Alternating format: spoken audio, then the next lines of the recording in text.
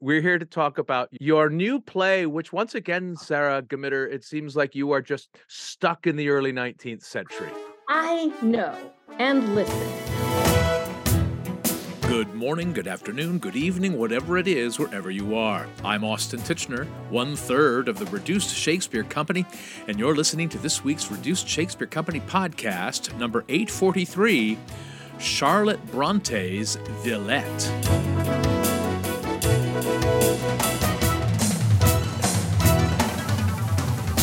It's a very Bronte winter here in Chicago. Chicago Shakespeare is presenting a British production of Emily Bronte's Wuthering Heights, while Lookingglass Theatre is producing the world premiere adaptation of Charlotte Bronte's novel Villette, written by Lookingglass artistic associate Sara Gmitter. Sara also wrote In the Garden, a Darwinian love story, the world premiere of which Lookingglass also produced, and which I was privileged to be in, so it was huge fun to talk to Sara last week about how her adaptation of Charlotte Bronte's Villette came to be, and why I, and possibly you, have never heard of it. I love Victorian novels. I don't love, Victorian life and Victorian politics and all of that beeswax, but I love the language of them, and this one I put partially on Lookingglass, who also has a fondness for Victorian things, because back when In the Garden was in rehearsals, or we just opened, and there was like an opportunity for like artistic development, and Lookingglass, was like, submit proposals to, for a script to develop. And I gave them 4 options. Only one of them was was set in Victorian times. And that's the one that they chose. So this one I'm putting on them. But for my next play, should it ever see the light of day, it will be very, very different, very purposefully, very different. Well, thank you for that tease. But at least you're not adapting Jane Austen for the millionth, bazillionth time. What is? Well, and I'm not even adapting Jane Eyre for the millionth, bajillionth time. Yes, 100%. Yeah. So tell me about Villette and which Bronte wrote it.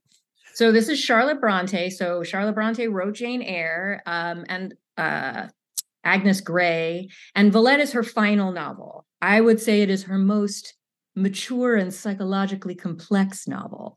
And I'm not alone. There's a whole like little sisterhood on Book YouTube of people who are like, Villette is better than Jane Eyre. People got to wake up and see it.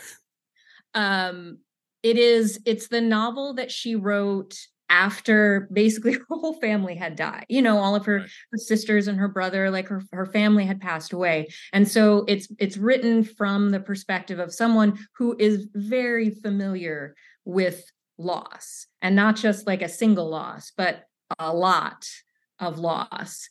And she explores some really, really deep things that I think a modern audience would fully recognize as like, oh, she's talking about depression. Before there was a diagnosis for that, before she had that word to reference, she is very perfectly describing, and the character is describing an experience that you sense that Charlotte Brontë is describing from her experience. Right. It's so recognizable. You're like, oh my God, she's finding words for a thing there literally wasn't a word for. What is your elevator pitch for the story? Psychologically complex being one value. Mm-hmm. What's the other? Is this a rom-com, a 19th century rom-com? It has romance in it, nice, for sure. So there is romance, but this story does not go expected places. If you're coming for Jane Eyre, you're not getting Jane Eyre. There's no mad woman in an attic? There's specifically a line in the play about how there is no mad woman in an attic in this play. It's a very personal story, and who knew? Charlotte Brontë, funny. Lucy Snow, this main character who is our Charlotte, who is Charlotte Bronte's kind of stand-in in the story, very funny in a specific kind of dry, deadpan kind of way. Like she's the person who makes jokes in her head for herself, not expecting anyone to hear or laugh at them. And if you do hear and laugh at them, that's like a mark of your own, of your cleverness and intelligence, that you get it. That's right. I love that way of phrasing, speaking as someone who often says things that are funny to me and not many others. Well, oh yeah, that's my sense of humor. I will like slide in a joke on the sly. If other people get it, great. That was for me.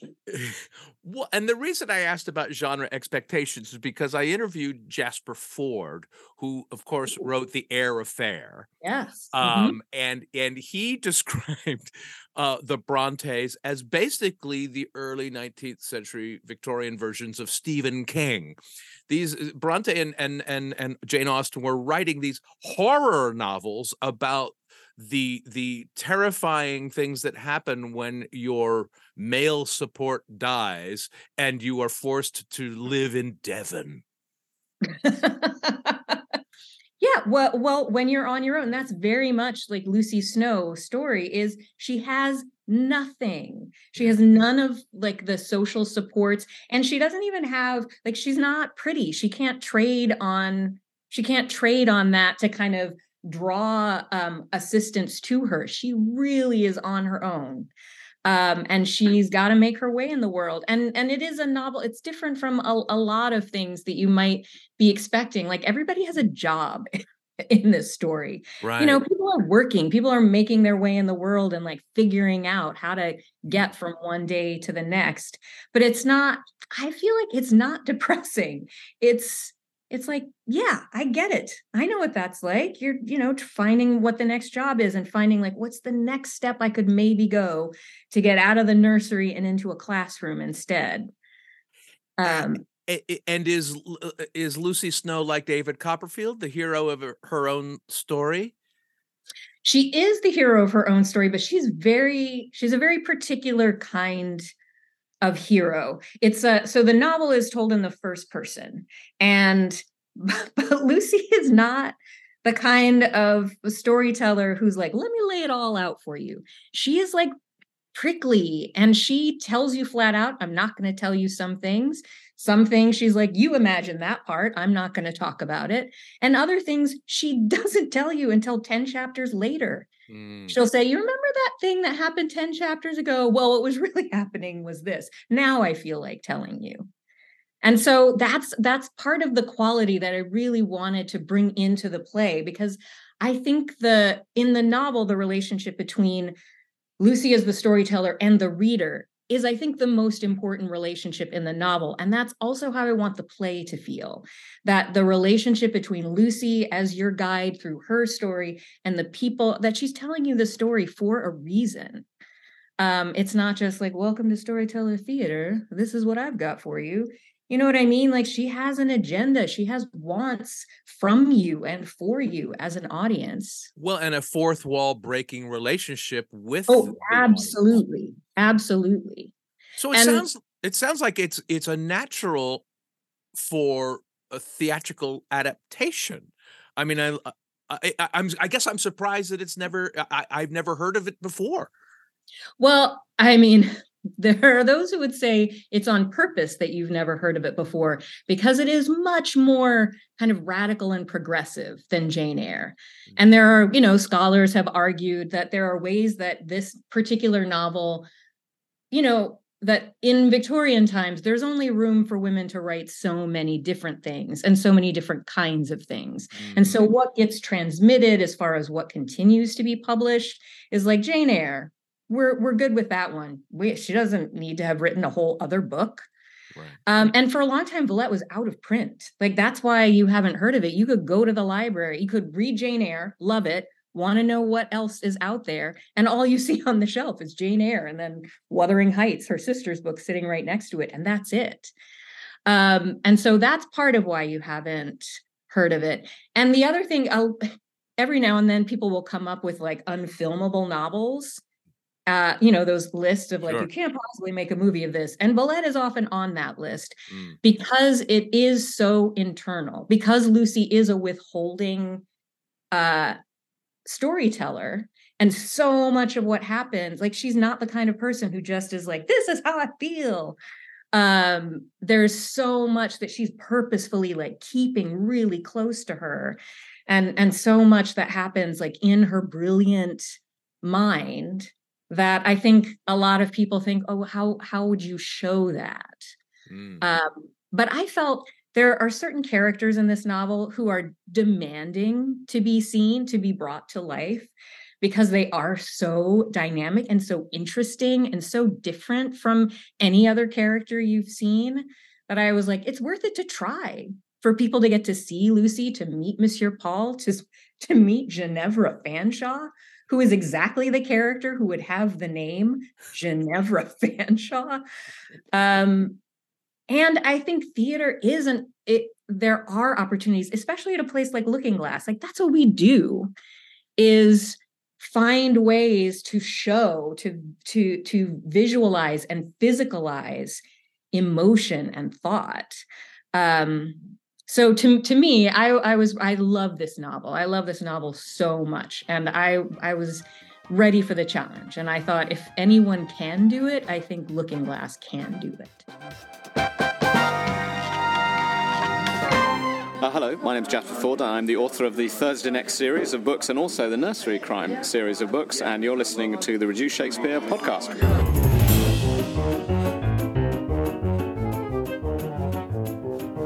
Where can you RSC the RSC? In about 2 weeks, we'll be performing the complete history of Comedy Abridged in Indiana and Gettysburg, Pennsylvania.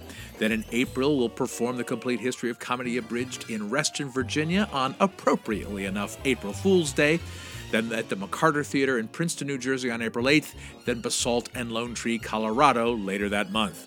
Check out the touring page at our website, reducedshakespeare.com, or our Twitter feed at Reduced, or our Facebook page for the latest information.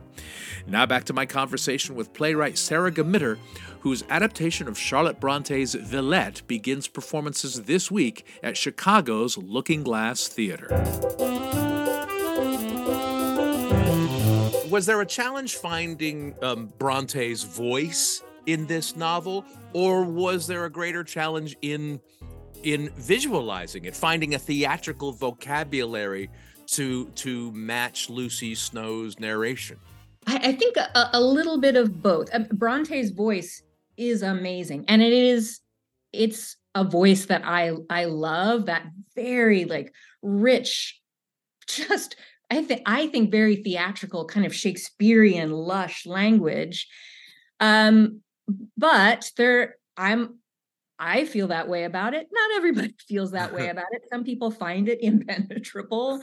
And so there's a balance. I've been calling it like a proprietary blend of Brontë and me, kind of pulling out like, what are the essential things, and why is it important that she say this in this particular way? And does every character need to sound like that? Or would some characters express themselves a little bit differently? And do I pull some more of that Victorian language out of their speech and make them a little bit more plain? So that was definitely a challenge. And then absolutely the theatricality, as a playwright, we can sit down and type anything. And imagine, I went through all kinds of imaginings of like what the staging of this would look like. But I'm definitely a writer who has no designs upon being a director. I welcome directors and set designers and lighting designers and costume designers, sound designers to fill out that whole picture. And so I put some ideas and thoughts in the script of like, there are these moments where we have to know what Lucy is feeling, and she will not tell us. We must show them. And so here's an idea, but bring it, everyone. Tell me how you think we can show this. And so, we are developing in rehearsal our own language, and really in collaboration with the designers of how are we bringing these feeling moments onto the stage. And I said from the beginning, I was like, I am not going to be precious about words. If there are moments that are happening on stage and we see it and nobody has to talk about it, I'll cut those lines right now. I'm so happy to like pull language out where it's possible and have us see, see the magic of theater showing us those feelings that she doesn't want to tell us, or that she doesn't want to like find the words for. Well, would you call Lucy an unreliable narrator, or just a choosy one? Like any writer, I'm going to tell you this, but not this. That's a good question, a good distinction. Is she choosy? Or is she merely unreliable, or is she choosy? I would say she's definitely choosy, because there are reasons why she doesn't tell us the things that she doesn't tell us. And some of that is like, some of the things she chooses not to tell us are the really hard things that you sense like, well, it would be painful to talk about that, so I'm not going to. Right. And I don't owe you a goddamn thing.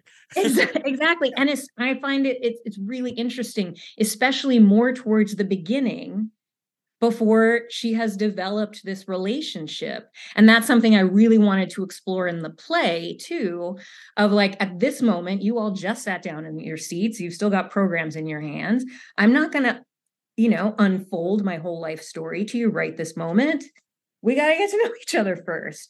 And so kind of tracking the relationship over the course of the evening, of like, oh, now she trusts them enough, she'll tell them this difficult thing. And now she trusts them enough, she will actually tell them this part. And now this part that she was withholding, that she didn't tell us about it when it was happening, now she feels like, okay, now you can know that thing from before, because now it will make sense to you and we'll have a context.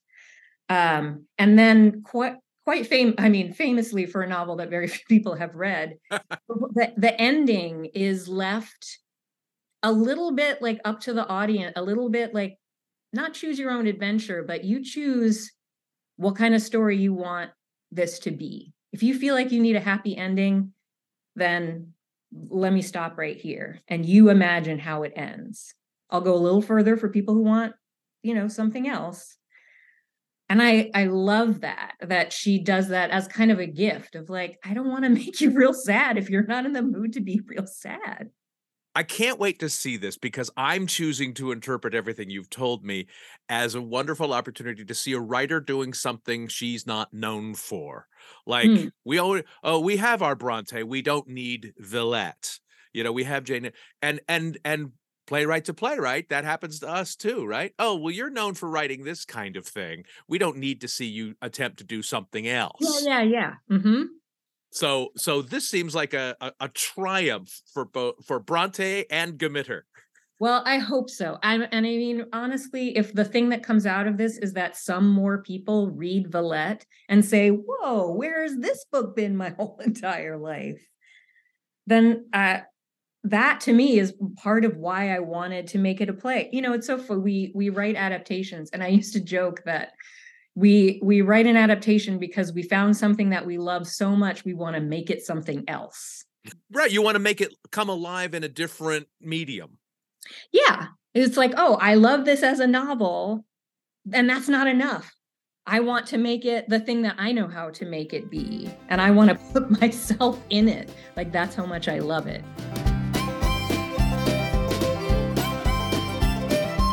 That's it for this week's Reduced Shakespeare Comedy Podcast, except for one more thing, which I'll share with you in about 60 seconds, so stick around. Sara Gmitter's adaptation of Charlotte Bronté's Villette begins performances this week and runs through April 23rd, 2023. Go to lookingglasstheatre.org for more information.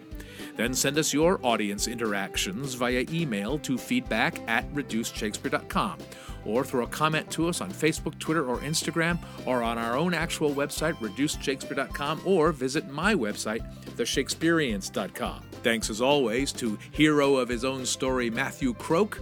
Web services by Ginger Power Limited. Music by John Weber and GarageBand. Our random fan shoutout this week goes to Elaine Bradley. No reason, it's just random. Special thanks to Jasper Ford, the author of the spectacular Brontë fan fiction known as The Eyre Affair. And as always, thanks very much to you for listening. Please continue to stay safe, get your boosters, and keep your masks on. I'm Austin Tichenor, 843 2529ths of the Reduced Shakespeare Company.